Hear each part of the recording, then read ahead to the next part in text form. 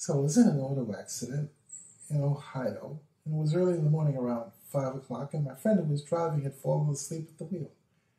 We swerved and hit a two-pronged sign, which meant that I hit the windshield first and then was thrown out of the car 100 feet or so. Luckily, there was a truck driver behind us who saw it all and called the police, who sent an ambulance. As I awakened on the side of the road, though, I remember something that I'm not very proud of. And that was that I asked first about my violin and then asked about my friend. This was a totally sad statement about where my head was at the time.